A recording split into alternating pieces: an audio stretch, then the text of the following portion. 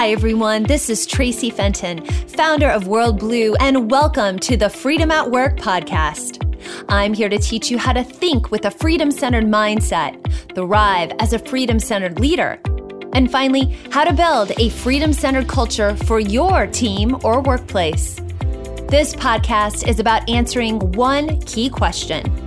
How can you, as a leader, use freedom rather than fear to unleash the full potential of individuals, teams, and organizations in order to achieve breakthrough results and change the world for the better?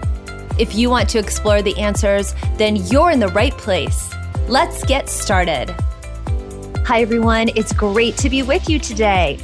I love talking with authors and thought leaders who are thinking along with us here at World Blue in this space of how to advance freedom and democracy in the workplace and in our world, which is why my guest today is Chuck Blakeman, founder and chief transformation officer at the Crankset Group in Denver, Colorado.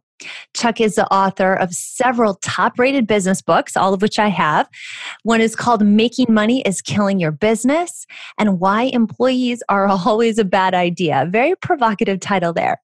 He wrote a blog for a weekly Inc. magazine column entitled The Emerging Work World, which you can still check out on Inc. today. Chuck is an incredibly accomplished entrepreneur.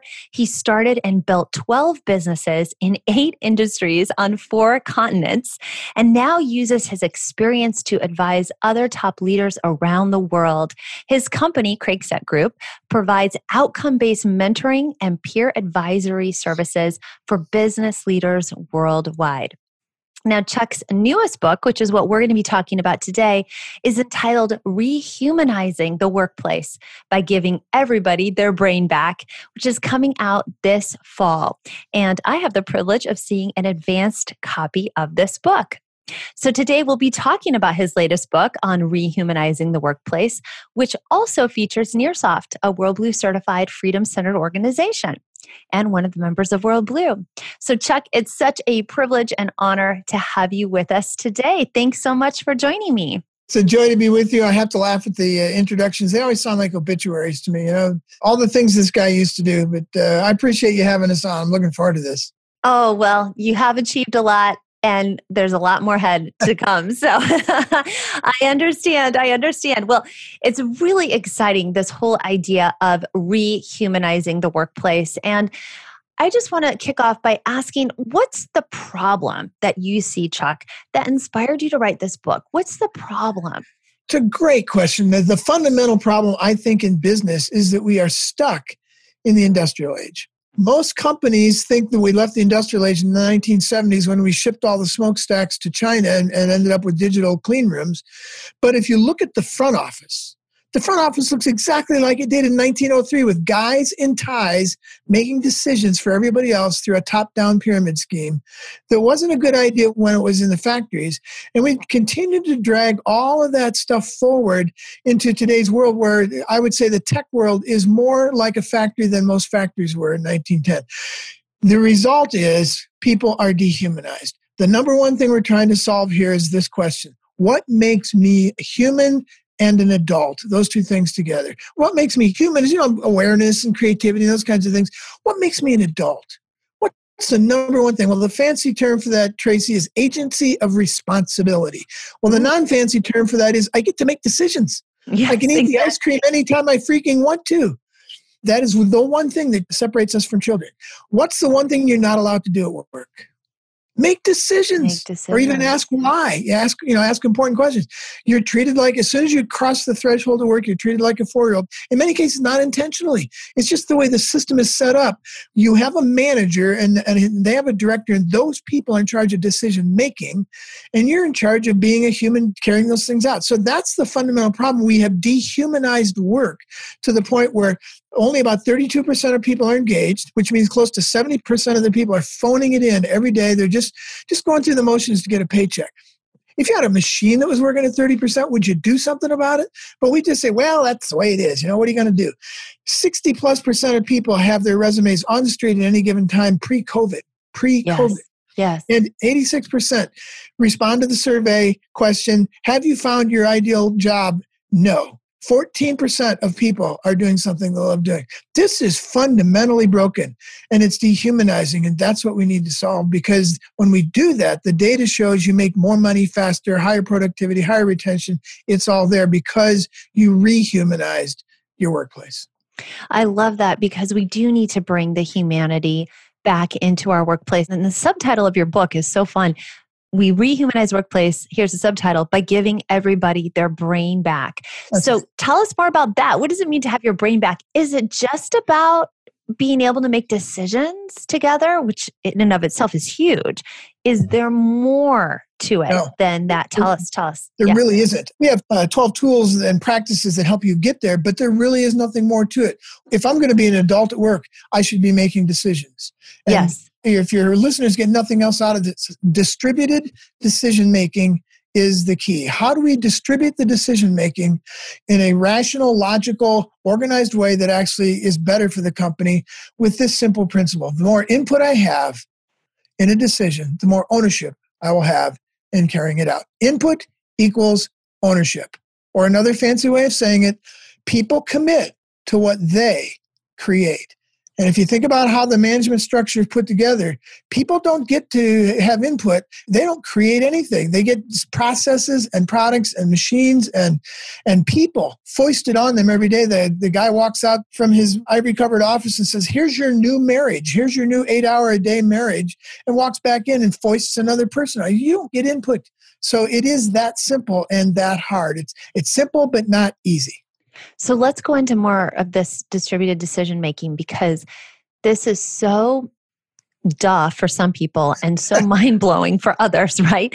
You and I have talked in other conversations. One of the 10 principles of organizational democracy that we teach is decentralization of power. And one of those ways to decentralize power is having this more distributed decision-making process.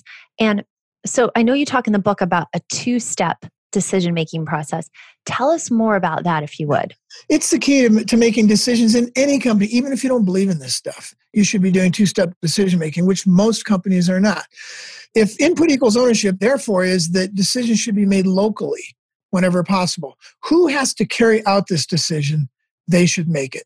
Not by themselves, not in a vacuum. We live in community at work. And so lots of people, whoever is impacted by this decision, whoever has to carry it out, they work on this together. That's what you teach it, in your entire approach to life at work. Yeah. The whole democratic ideas, we're all going to be impacted by this. We should all have some input in it. So the principle is that decisions need to be made locally, and 2-step decision-making is really, again, a very simple thing that can take you months to figure out. We had one $300 million corporation we taught this to. They took 3.5 months on one of the 12 principles. And sometimes most people take 2 weeks on distributed decision-making. It took them 3.5 months on this one principle we call 2-step decision-making. Here's the 2 steps. The first principle in this 2-step decision-making is decisions are made where they are carried out. So you ask this question: who will carry this out? Pretty brain dead. So who's going to have to carry this out? They should be principal in making the decision. Those 3 or 4 or 5 or 12 people get together, and the first question they ask is, who else will be affected by our decision? They may never have to carry it out. We're going to buy the software and use it ourselves. Nobody else will have to. But who else is affected? Well, accounting, IT, the sales force, whoever. There's lots of people who are affected by decisions. We live in community at work. That strings that thing across the company and causes you to get involved in starting a Slack channel or something else to do that. But it's a really simple process, and it can happen in one day. It can take a month. It depends on how serious the question is, how many people will be affected and impacted. So just 2 questions. Who's going to carry out this decision? They should make it. Who will be affected? They should be involved. And you give everybody that opportunity to do that. And when you do those 2 things, it solves one of the top 3 issues in all corporations. Anytime you do a survey, what are your top 10 things? One of the top 3 is always communications. I don't know what's going on. Absolutely. And people don't feel that sense of ownership, and they feel that something's been done to them when they don't have a say in that decision. And that's where you see the disengagement. That's where you see the dragging of the feet and the corporate sabotage and in overt and covert ways. I don't own it. It's not mine. They didn't ask me.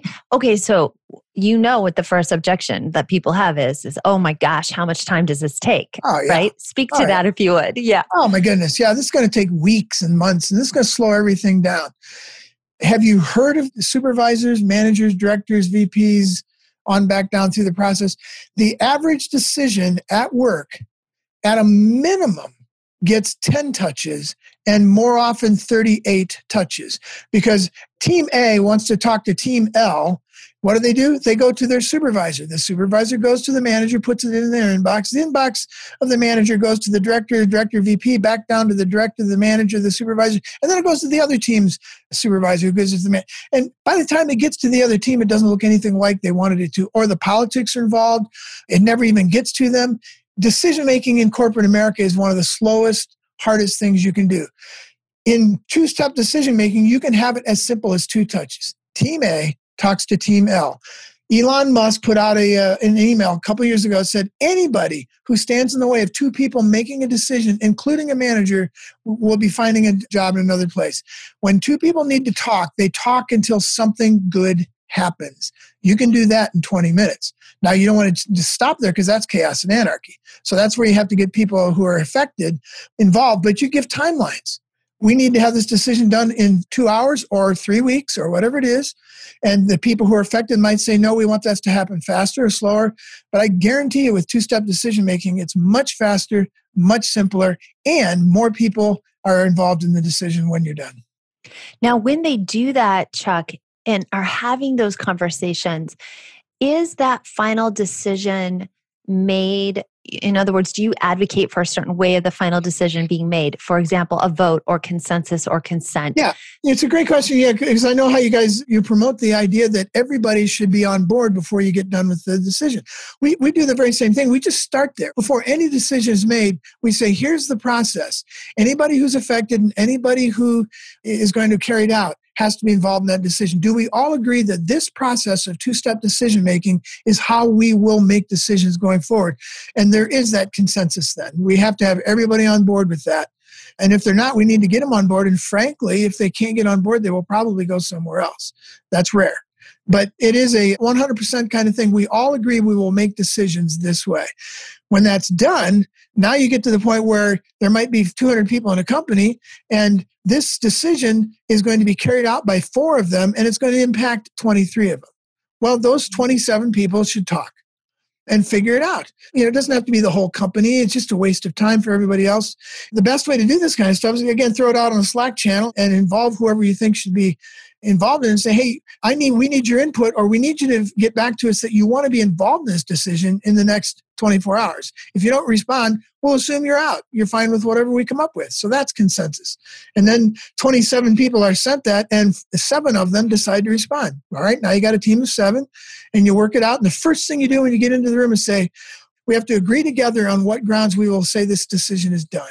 Does it have to be all 7 of us that agree? Or is this the kind of decision we can go with 4 out of 7? Or so we make that decision and we agree together in consensus, this is how we will make this decision. And then when do we have to be done? What's our timeline? Do we have 4 hours? Do we have 3 days? So you make those 2 decisions on what grounds will we make it and how fast will it be made. You do that. Those are the first 2 steps in working this out. Well, I think that's very important. You touch on several things there that are very important. We teach at World Blue, of course, when we talk about organizational democracy, the first thing people think when they hear the word democracy is voting. Yeah. And they vote in North Korea. They voted under Saddam Hussein's Iraq. Does that mean they have democracy? No. Voting doesn't equal democracy. Voting, consensus, and consent are ways of making decisions. If you're actually building organizational democracy, as we teach, there's a lot more involved with that. But I like what you're saying, that there needs to be some agreed upon factors here before you even go into the decision-making process. Who should be involved? How do we want to make that decision?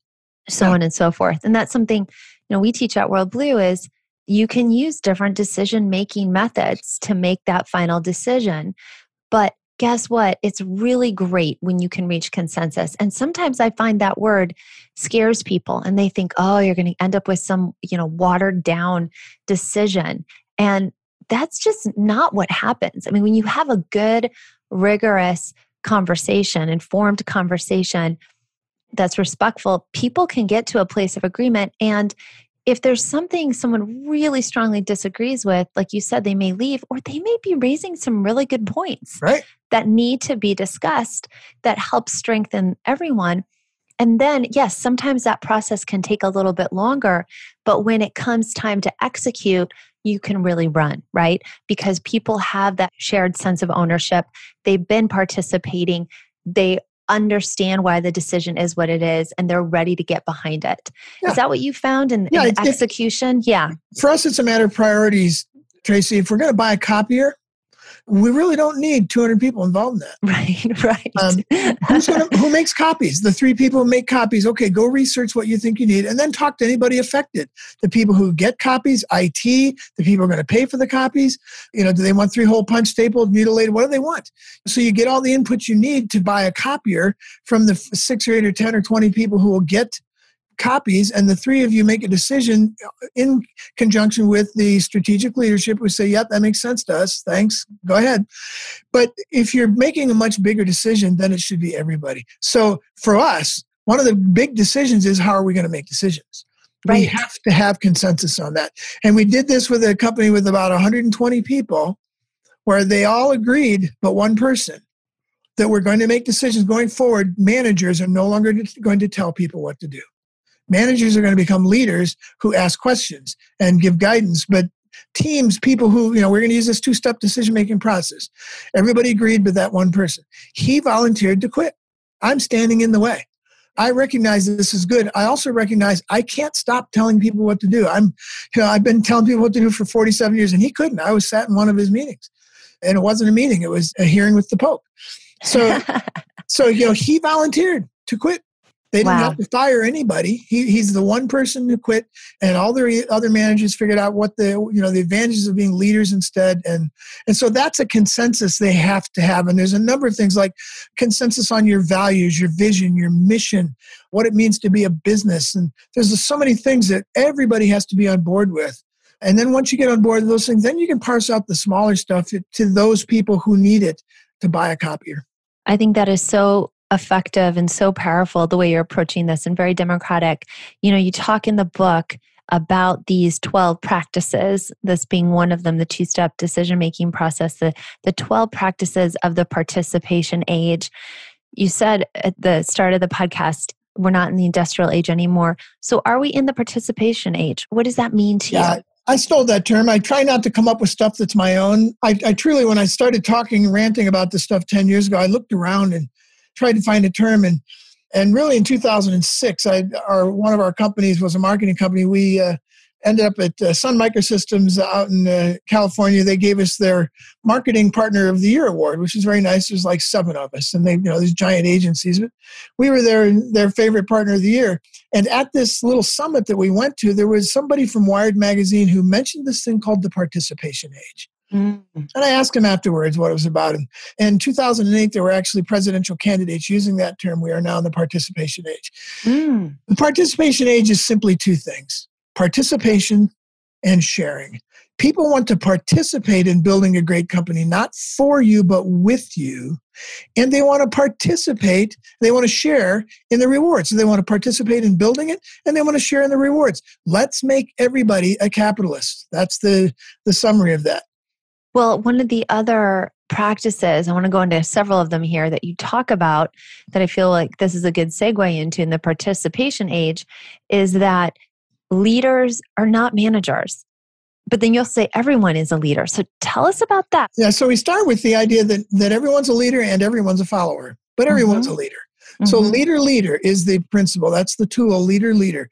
What does that mean? Well, if you look at our definition of leadership, it becomes clear. Our definition of leadership is this: any act that improves the life, situation, or performance of another individual. Any act improves the life, situation, or performance of an individual.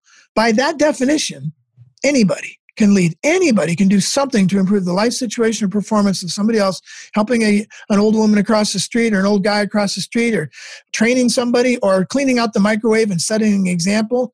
You're improving the life situation or performance of other people. So anybody can lead. The problem with the way we've treated leadership, two things. Number one, we've exalted one of the four major types of leadership, and it is the rarest. It's the guy in the white horse out front, the George Patton, the Mahatma Gandhi, the Ronald Reagan, whoever you want to think of. Margaret Thatcher is one of my favorites. These are inspirational giant leaders, and they're so rare. The other three forms of leadership are much more common, and we all share them. Can you be something? That's a form of leadership, to be something. Just your character. You walk into the room and people are more honest because you're honest.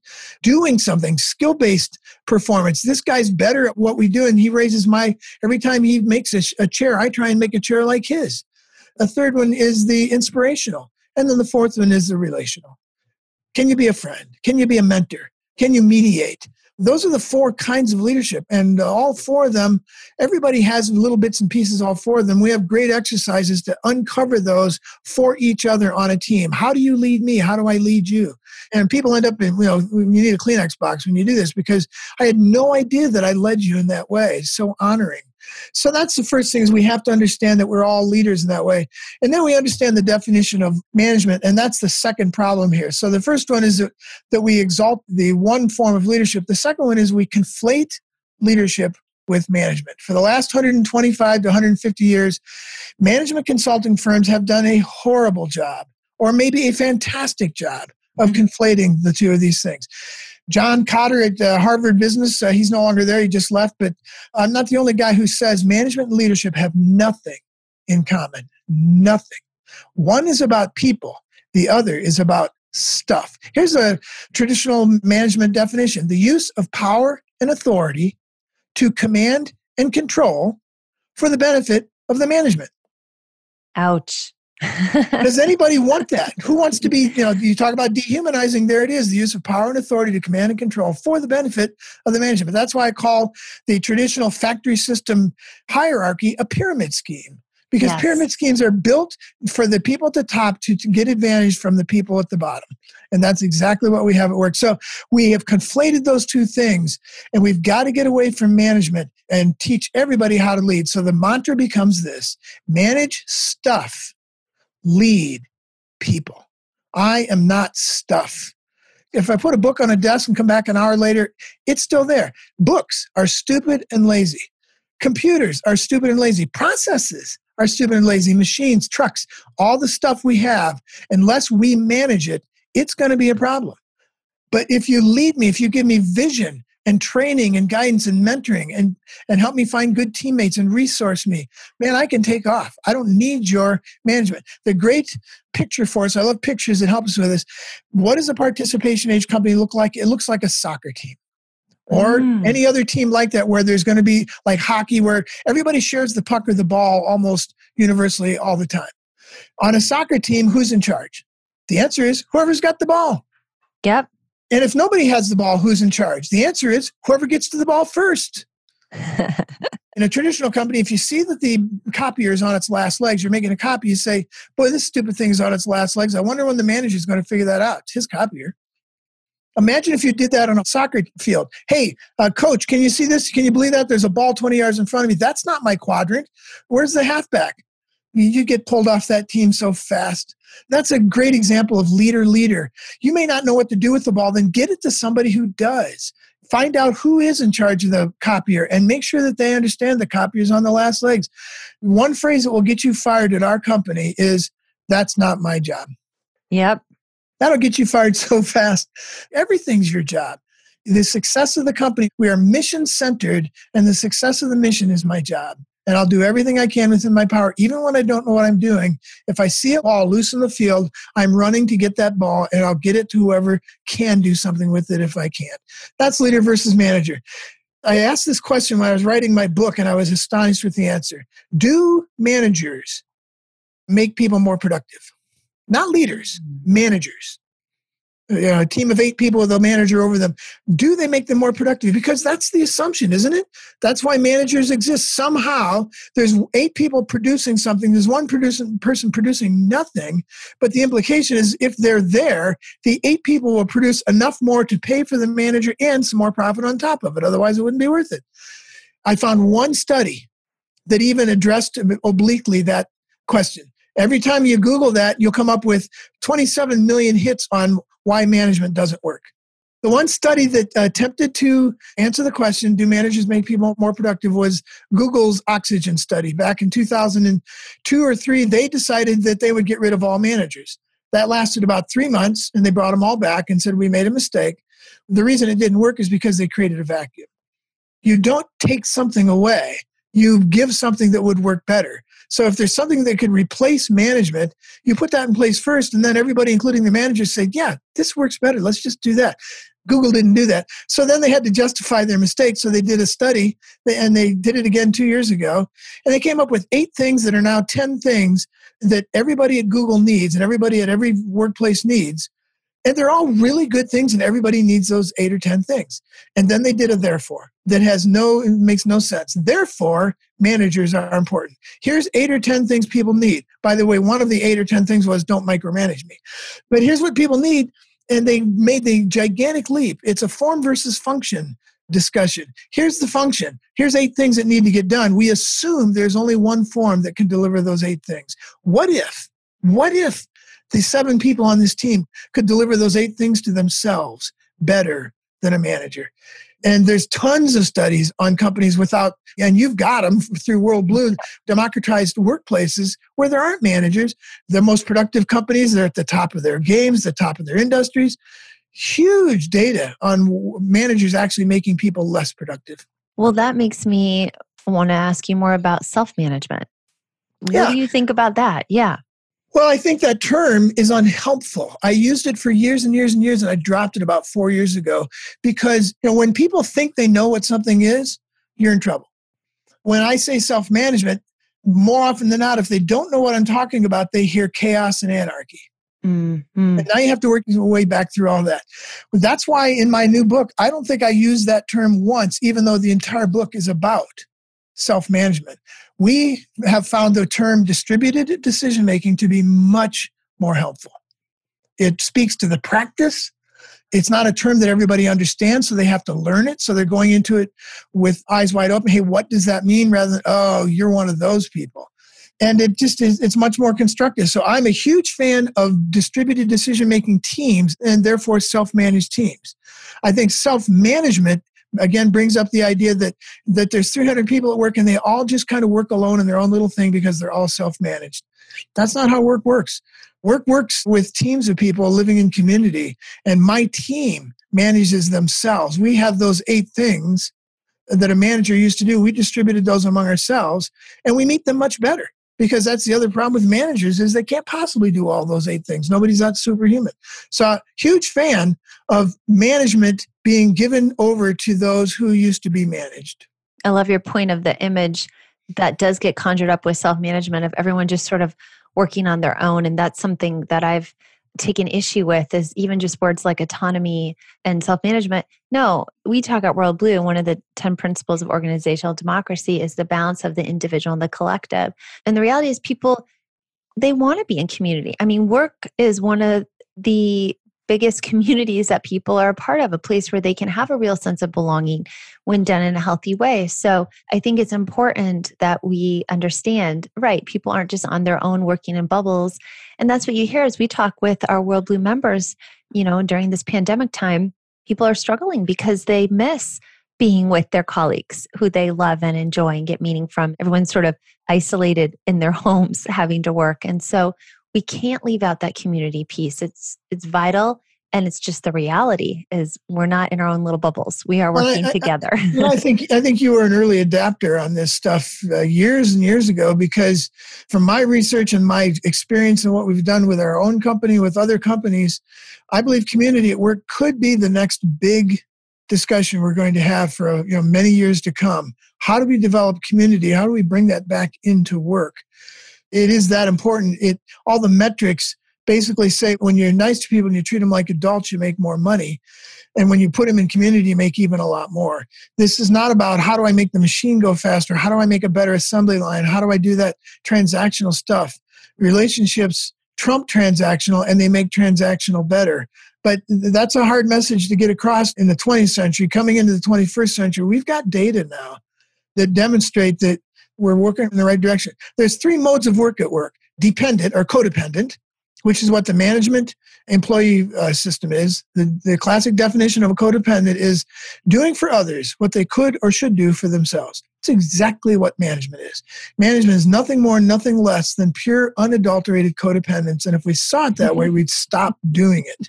That's one way of working, is codependence. On the opposite is independence. Hey, every man for himself. I'm on the sales force. Don't tell me what to do. And I work for myself. And well, that's not helpful either. The balanced way that you talk about in your 10 practices is what I call interdependence. I could function without you, but why in the world would I? We're so much better together. I need you. You need me. So I don't need you to exist. I'm an adult. I'm not codependent. I don't need you for that. I need you to get even better. We'll both be better than each of us. So, the sum of the parts is greater than the whole and all that stuff. I love it. Well, and to your point about community, we live in a time where more and more people, at least in this country, in the US, have checked out from civic organizations and civic participation. It goes back to the whole Robert Putnam's Bowling Alone work. But people want community. And as you well know, and I'm sure many of our listeners know, loneliness, pre-pandemic, loneliness was on the rise. People want that sense of community. That's why we transitioned World Blue. I mean, we've been around for 23 years. We transitioned World Blue into a membership model this year. So people join as members, and we've reimagined it as a community that people are a part of, so that they feel that sense of tribe. Because whenever people would come to our summits and meet others, they're like, I finally found my tribe. And that's why we took that stand, because people want to be with communities that share their values. They want to feel that sense of depth and connection and meaning. And if you can feel that in your workplace in that interdependent way, like you're talking about, all the better, all the better. So I love that. Yeah, go ahead. If you just Google or research the phrase epidemic of loneliness, you're going to get a lot of papers on that were pre-COVID, and now it's a lot worse. People are not connecting, and community at work is part of the reintegration, because all the problems, I'd say 95% of all the problems we have at work, all you have to do is go back and look at the factories, and you find out where this stuff came from. And the idea of separating work and play comes from the factories. 1850 was the first time in the history of man more stuff was made in factories than it was in homes and shops below your home. People going to work is a brand new thing in the history of man. It's separating work from the rest of your life. And so we introduced this goofy thing called balance, as if there is such a thing, so that we can balance work. No, we need to integrate. This needs to be a reintegration of community. And that's what millennials on below are looking for. They're not in survival mode. They're looking to make meaning, not just to make money. And making meaning carries with it, there are people at work that I need to be with. One of the stunning facts I found as I was researching for my book, high-performing teams, the number one thing that separates a high-performing team from a regularly performing team is I have a best friend at work. Not a friend, a best friend. And they don't have to be on that team. When you say I have a best friend at work, the likelihood that your team is a high-performing team is exceedingly better than the next. So what do? We ignore all of the relational stuff, and we tell people to run the assembly line faster. It's so true about the best friend at work. My best friend at work, and granted, I'm the founder and CEO of World Blue, doesn't mean you have best friends. Every single colleague I have is just so cherished. But my best friend is my wonderful colleague, Miranda, who many of our listeners know. And we've worked together for 10 years. We have just absolutely brilliant relationship. And even when she's on vacation, like she is right now, we're still communicating almost every day just about life. And having that is so important, to have that connection, know that someone has your back, that you're there for each other. Very, very special and very important. I want to talk, Chuck, now about one of your other practices that I'm very interested in knowing more about because of the name, which you talk about as freedom mapping. Will you tell us more about what freedom mapping is? Yeah. Freedom mapping uses some traditional process mapping techniques. But here's another blinding flash of the obvious or stunning statistic. I've researched companies that do process mapping. And you can research it yourself. Look online at any company. There's thousands of them out there that map processes. You got the ISO 9000s and the Six Sigmas and just hundreds and thousands of smaller companies. As I was researching this a few years ago, I could not find a single line that had any concern for how the process impacted the people who run it. Mm-hmm. Not a single line. And they didn't even say, we know it doesn't help them, but we don't care. The people didn't matter. If we just design a great process, we'll just plug people into it. We don't really care what happens to them. That's the industrial age mindset, isn't it? It's right back to putting a nail in the left boot and passing it to the guy to right you to put a nail in the right boot. It's dehumanizing. We don't care as long as the process works. So freedom mapping starts with what is the highest and best use of each person's talents and skills, and how do we use those at work? We develop the process. We absolutely go through the process, but the first question we ask is, who would be the best at step number one? Well, Sally is. Well, we all four have to do this. Okay, well, Sally's going to be our champion. She's going to lead us. And any chance we have to give Sally to step number one, we're going to do that. We'll do it as backups. And it frees people to get into their highest and best, which again gets them to making meaning at work. When we hired our first person 12 years ago, we had her draw a freedom map for herself. After we figured out what she was doing, she put the whole thing together. And a year and a half later, we hired somebody else because it was too much for her. And the first thing we asked her before we hired was, okay, do a map of what you really think is your best contribution here. Take the things that you're doing and keep those. And let's make another map for somebody else. And then let's hire somebody in that image. And we've just done that over and over and over again. I absolutely love that. Right before COVID lockdown, I was at a dinner party and I was talking with an individual whose job is one of these sort of dehumanizing processes. And how can we squeeze out every bit of efficiency? And it is so dehumanizing and there is no human factor. And I was telling him what we do with Freedom at Work and he just lit up. He was like, oh. And you get less productivity. Yeah. We worked with a pickle factory. There's a lot of Peter Piper jokes in this one, but for 25 years, the people on the line were packing 8 to 12 cases a day for decades. Within 3 months, the people on the line were packing 18 to 24 cases a day after 30 years of not being able to do that because we rehumanized their work. We brought them in on the process. We asked them what they should do. We made them into capitalists and started compensating them for extra work and that kind of stuff, and they blew the walls out. Isn't that amazing what can happen? And when we bring humanity into it, when we give power to the people to have a say in their decisions and have that level of influence and impact. And Tracy, I just want to mention this real quickly because it's so important. There's 3 taxes at work, and one of them is what we call the staffing tax or the quitting tax. People quitting. Wegmans is in an industry where 36% turnover is the norm in the grocery industry. Their turnover is 3%. And it's because they've humanized the workplace. They put people on planes, baggers and clerks on planes to go to new locations and say, hey, is this a good place to put a store in? They want their input because they're going to be infected. And 3% in an industry where 36% is the norm because they've rehumanized the workplace. Imagine the millions of dollars that saves you every year. Just that one thing. Absolutely.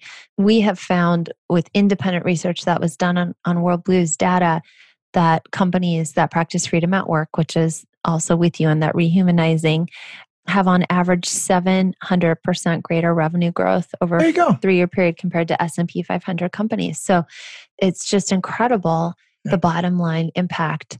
And then the impact it has on people's joy and happiness and their lives when they go home, if it's not already yet integrated, like you were talking about, which is so true. Let me ask you, Chuck, something else that I found very provocative in the book is results-based incentives that you talk about. We live in an age where people think that culture is perks. Having a good culture means, you're served a free lunch every day and you can bring your dog to work. Tell us about what results-based incentives are. That's Yeah. a great question. And the whole idea of free lunch and all that kind of stuff, a lot of times has nothing to do with incentives, and it has nothing to do with culture. People say companies like Google have a great culture. I worked with them for a very short period of time. We parted ways very quickly because I've never been in a place that was more like a 1904 factory. They don't have a good culture at all. They have great perks. The great perks enslave people to the bad culture where you don't have any say in your future. I'm going to tell you after 10 years of being on the human track, you're now on the product track or vice versa. I'm just going to tell you.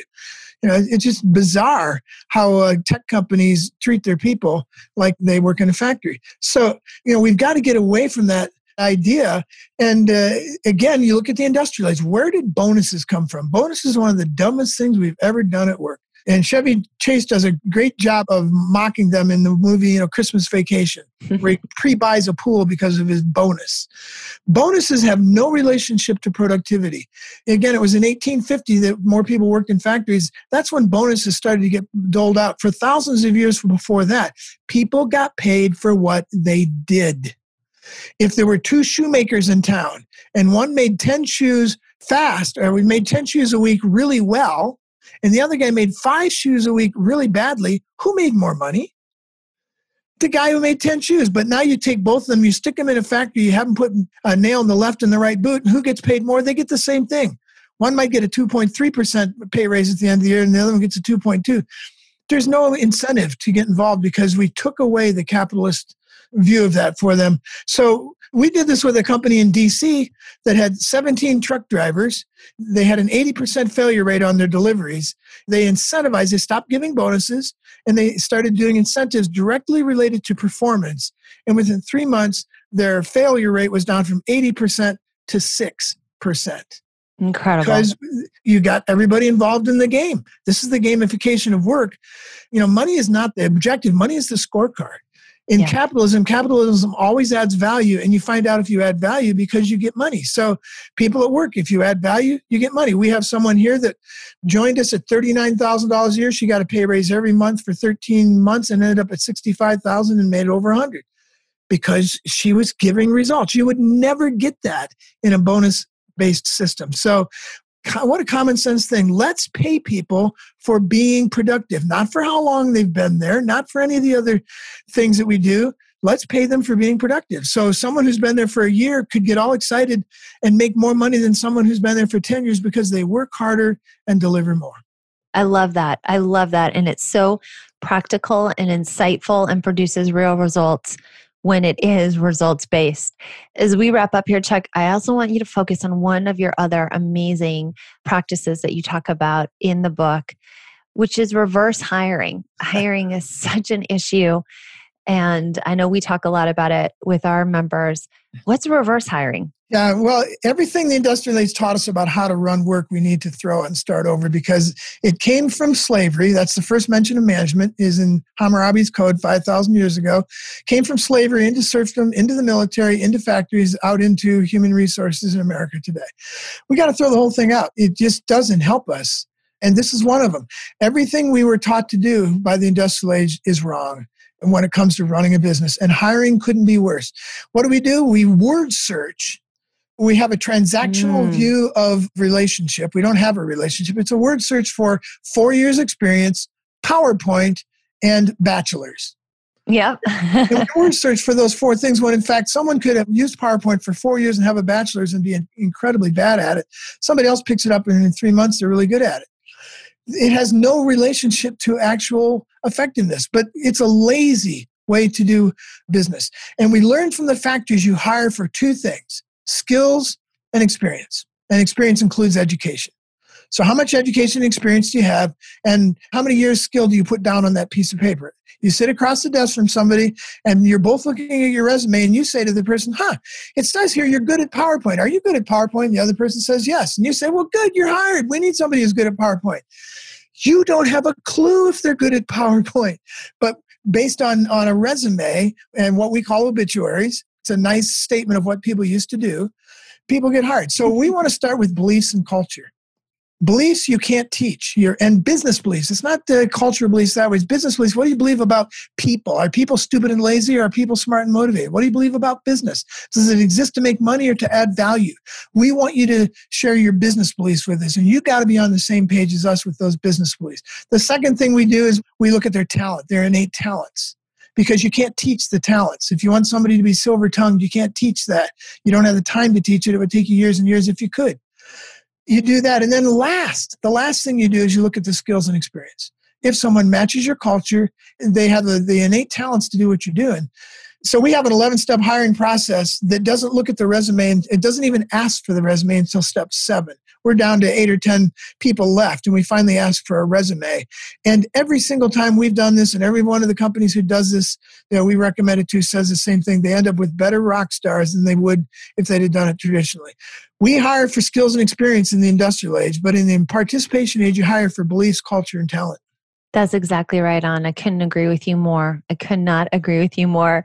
So if you're listening and you're digging what Chuck has to say, you've got to check out his new book. Again, my guest has been Chuck Blakeman, founder and chief transformation officer at the Crankset Group. You can learn more about them at cranksetgroup.com. Or better yet, just have them go to chuckblakeman.com. There you go, chuckblakeman.com directly. And his new book that's just coming out this fall, again, is called Re-humanizing the Workplace, by giving everybody their brain back. Chuck, it has been so fun to talk with you. Thank you for your keen, sharp insights. I know they're going to be of great value to our listeners. So thanks again for being with us. Yeah, Tracy, you're a champion of the right way to go. We're loving what you guys are doing. Keep going. Thanks, everyone, for tuning in to today's show on Freedom at Work. If you like what you heard and you're interested in finding out if you're a fit to work with World Blue, here's what I invite you to do next. Head on over to worldblue.com/call. That's world and then blue without an E, BLU, and book an appointment to speak with our team. We'll get on the phone with you for about 45 minutes and explore how to help you develop a freedom-centered mindset, thrive as a freedom-centered leader, or build a freedom-centered workplace culture. Remember, living, leading, and working in freedom rather than fear in order to unleash your full potential does not happen by itself. You need expert guidance to make it happen. We have over 20 years of experience working all over the world with top leaders and brands, from small businesses to Fortune 500 companies, helping them achieve results with our proven methods and courses. To see if we can help you do the same, head on over to worldblue.com/call and book a call with our team now. I'm Tracy Fenton, and I can't wait to connect with you soon.